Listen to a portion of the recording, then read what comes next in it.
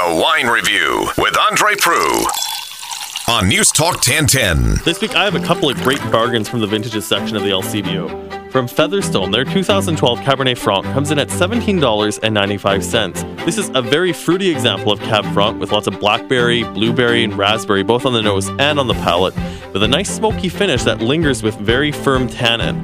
This wine will need some time in the decanter to help soften it and bring out some more of those fruit flavors. This is the sort of wine that I picture pairing well with some lamb dishes.